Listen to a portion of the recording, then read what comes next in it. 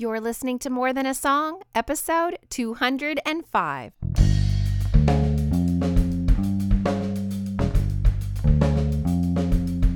Hello, and welcome to this episode of More Than a Song. My name is Michelle Nizat, and this is the podcast dedicated to helping you discover the truth of Scripture, hidden in today's popular Christian music. My goal is to teach you to connect portions of God's Word with the songs you're singing along with on the radio, to help you meditate on truths that will transform your way of thinking and ultimately your life. I am super excited about this week's podcast. My heart is for God's Word. And if you've been a listener for any length of time, you know that.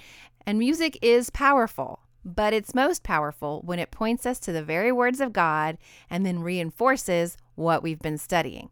And the beginning seeds of what eventually led to this podcast included epic failed efforts on my part to put Scripture to music. I wanted to teach my children the Word of God, and I knew that through lyric and rhyme, it could be hidden inside their hearts for life. The problem is, all my efforts ended up sounding pretty lame because putting specific scriptures to music is hard to do.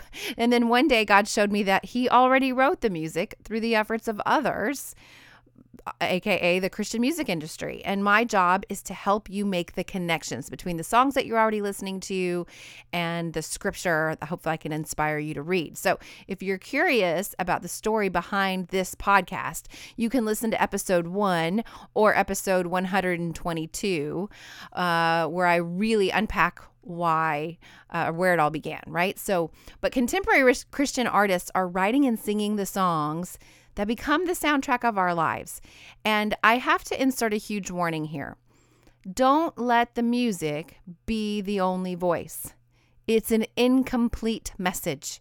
The songs are definitely a reflection of God's Word. Truth is reflected in Christian music, but it is not a replacement for your specific knowledge of God's Word, okay? So then there comes along a song like Ghost Ship's Where Were You?, which is the song we're going to be talking about this week. And the entire song comes straight from Scripture in a powerful way, a definite addition to your playlist. And the section of Scripture and the ideas it wrestles with have been tumbling around in my mind for a while. So it's a win-win as far as I'm concerned. Now I'm going to give you a little backstory before we get a peek into the song. The lyrics come straight from the book of Job. And like Job, the lyrics are wrestling with suffering and the reasons why we suffer. And like Job, God puts up with our questions for a while. He put up with Job's questions for a while. And then he asks his own question. Where were you? He said, where were you the day that I measured, sunk the base and stretched the line over all the earth and carved out its cornerstone?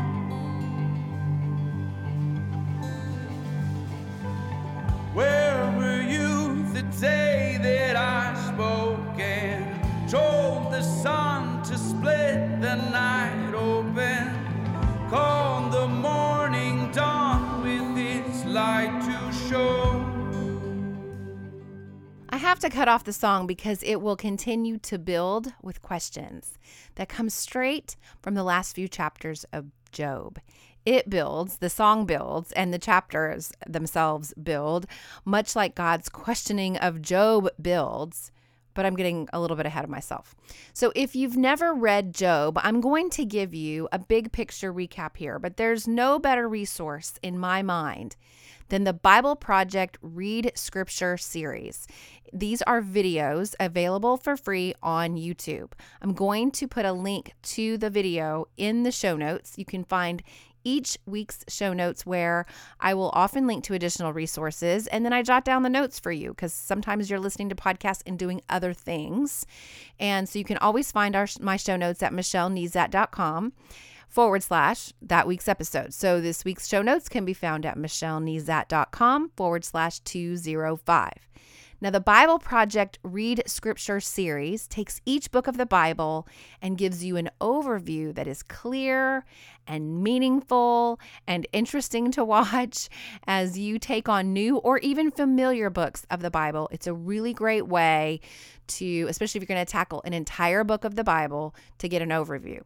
Now, Job is an interesting book because it really wrestles with suffering and the questions that we ask during suffering. And it even throws out some proposed reasons why we suffer.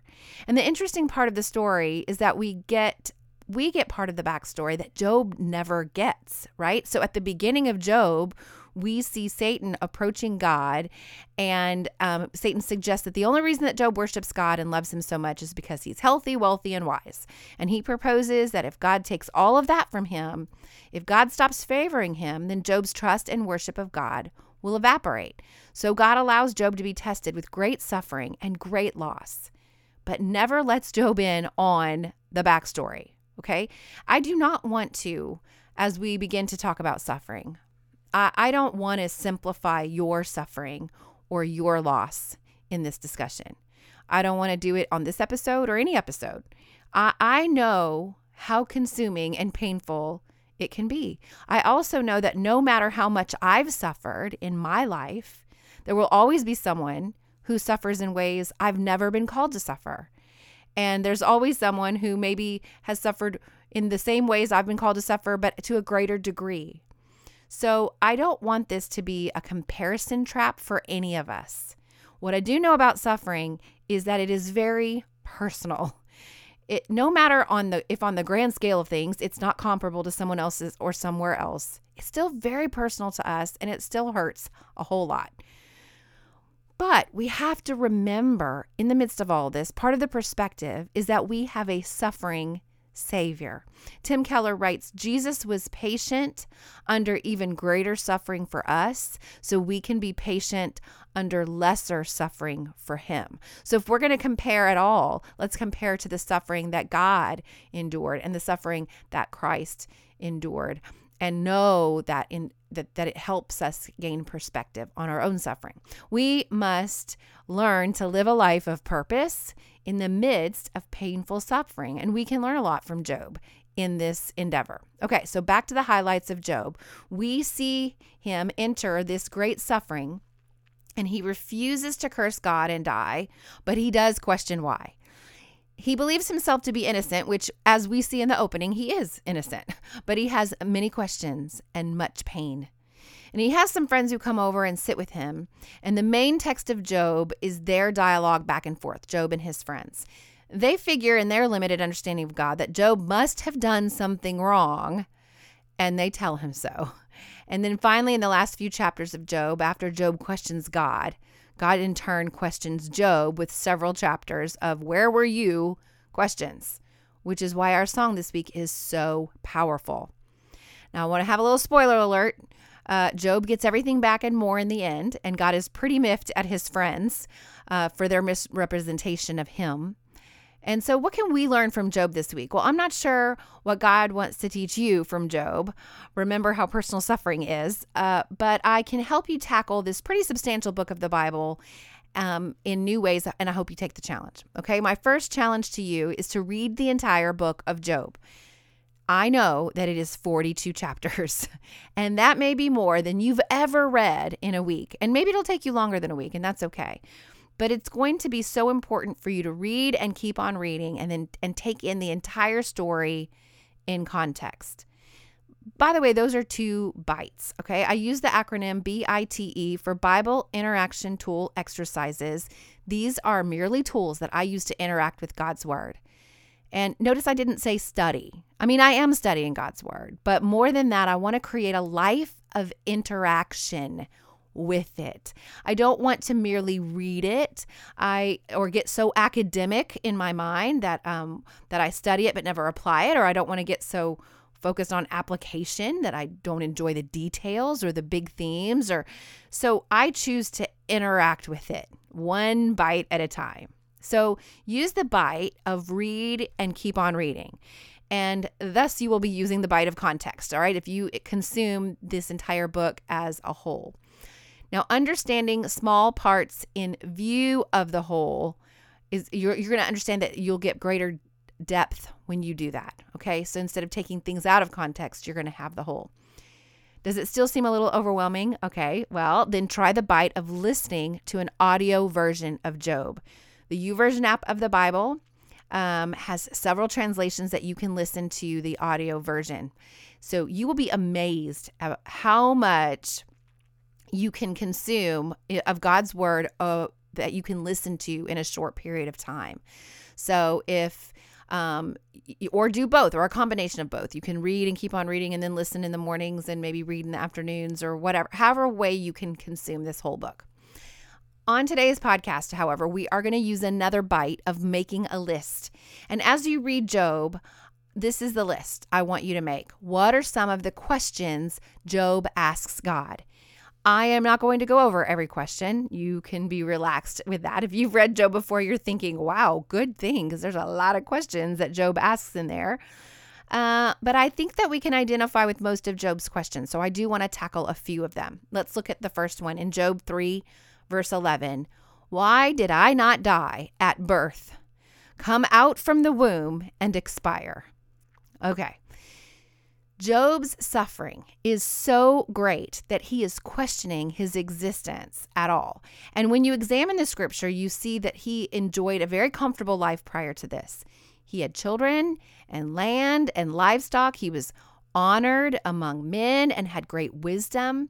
He loved God and God's favor was on him. And he was a very devout person. He gave God the credit and he lived a very devout life. But his suffering in this place was so great that he wasn't sitting there saying, okay, I've enjoyed a good life and now lost it all. Please let me die. Although he says that too later. But at this point in this question, he would have traded all of it to never have continued living in the first place. And that is deep suffering, but not rational, right?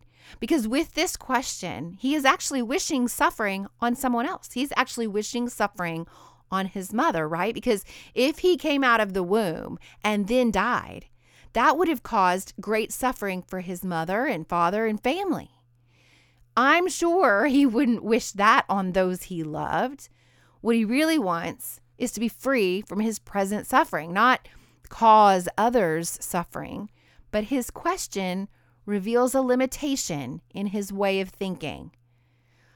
And suffering can cause us to be irrational. That's my conclusion. Suffering can cause us to be irrational. All right, let's try another question that he asks. Have I any help in me when resource is driven from me? That's Job 6:13. And you might be thinking, huh? Okay, I want to introduce another bite here. I'm reading in the ESV, the English Standard Version, with these questions, but sometimes the translation just doesn't make sense to us.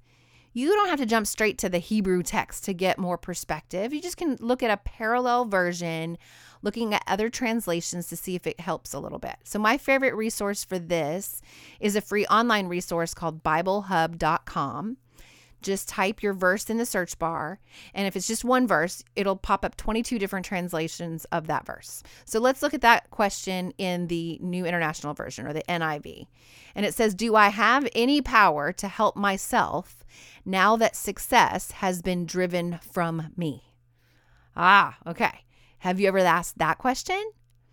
I know I have, right? So a bad investment leads to financial loss. Or a sports injury leads to time on the bench instead of helping out the team. Or heck, a computer crash where you lose valuable work product.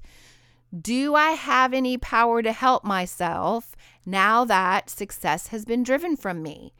Suffering reveals who or what we're depending upon. Perhaps it is our talent or our wealth or our status, our job, our platform. It's a good question. Did we ever have any power to help ourselves that God did not give us? Well, here's the conclusion. Suffering is a revealer of where we place our trust. All right, let's try another question. Has not man a hard service on earth, and are not his days like the days of a hired hand? That's in Job 7:1. This is very Ecclesiastes sounding. If you've ever read the book of Ecclesiastes, there's lots of questions like this. It's rooted, though, in the question of purpose. It could be reworded, so what's the point, right? The underlying argument is you're born, you work, you suffer, you die, as if our value is only tied to the work that we can perform. If we don't get a good handle on this type of question, we will actually continue to suffer in areas of our soul, in addition to the other areas that where we might endure suffering, like a physical pain or emotional or relational pain. In the Westminster Shorter Catechism, the question is asked, what is the chief end of man? And the answer is to glorify God and enjoy him forever. So we glorify God in our work. It's not pointless. It can be fulfilling. But when it's our identity, it's never enough. All right, so here's the conclusion. Suffering digs up the root of where we've placed our purpose. All right, and here's another common question when suffering. Job chapter 7, verse 20. Why have you made me your mark? I asked a friend recently. She hasn't been a believer for that long.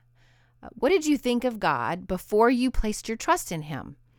And she replied that she had always thought of him as creator. Everyone's going to have a different answer, by the way, to that question. But in her case, she said, I always kind of identified him as creator. I knew I believed that he created all things. And then beyond that, he was just a being, just kind of out there, not really part of her life, except when things went wrong. Then she blamed him, right? Suffering leads to blame. All right, another question. Have you eyes of flesh? He's asking this of God, Job 10:4. This is the final question. Have you eyes of flesh? Do you see as man sees? Now, God answers this one. If you start reading in Job 38, where it says, then the Lord answered Job out of the whirlwind, and it goes on to say, I will question you, and you make it known to me. Where were you when? All right. And then basically God's answers for 2 chapters is, no, I do not have eyes of flesh. No, I don't see as man sees. I am much greater than you can even comprehend. I'll give you just a peek at how much you don't understand. And when you learn the song, you will learn a few of the verses where actual verses where God questions Job and reveals his, for lack of a better word, bigness. One more quote from Tim Keller. It is both futile and inappropriate to assume that any human mind could comprehend all the reasons God might have for any instance of pain and sorrow, let alone evil. Job wanted to know why, and God's answer was not why, but God's answer was, I am. God answered Job's question of why with more of himself. And if you're suffering and wondering why God keeps revealing more of himself but not answering your whys, well, you're in good company with Job. So what's next? Oh my. Well, we've only scratched the surface. If you do the overview of Job using the Bible Project video, that would be a great place to start. Then read or listen to Job all the way through, and then go back and consider the nature of Job's suffering and what it brings out in him. Use the song to remind you of God's response in Scripture. And then finally, Job and our song come to the same conclusion. I spoke of things I did not understand, things too wonderful for me, although I had no right to ask. My God knelt and answered me.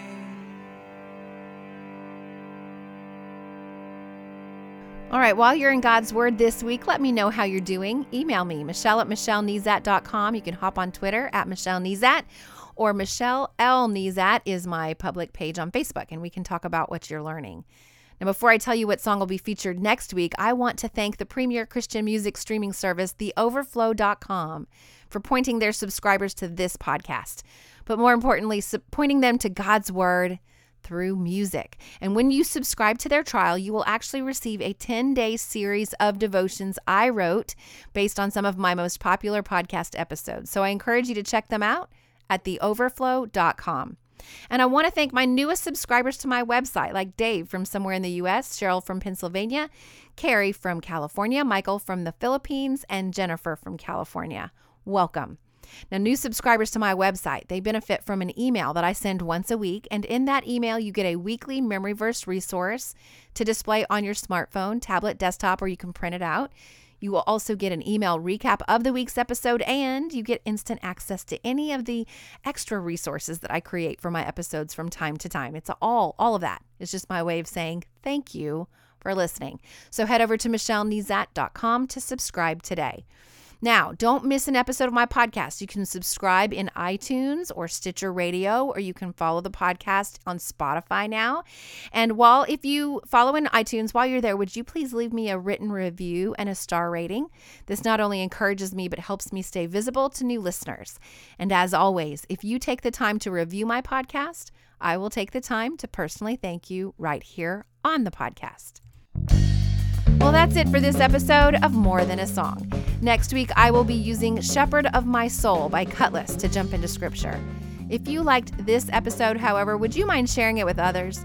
I've made it really easy. With just one click, you can share via Facebook, Twitter, or email. Just head over to michellenezat.com/205. And while you're there, I'd love to hear from you.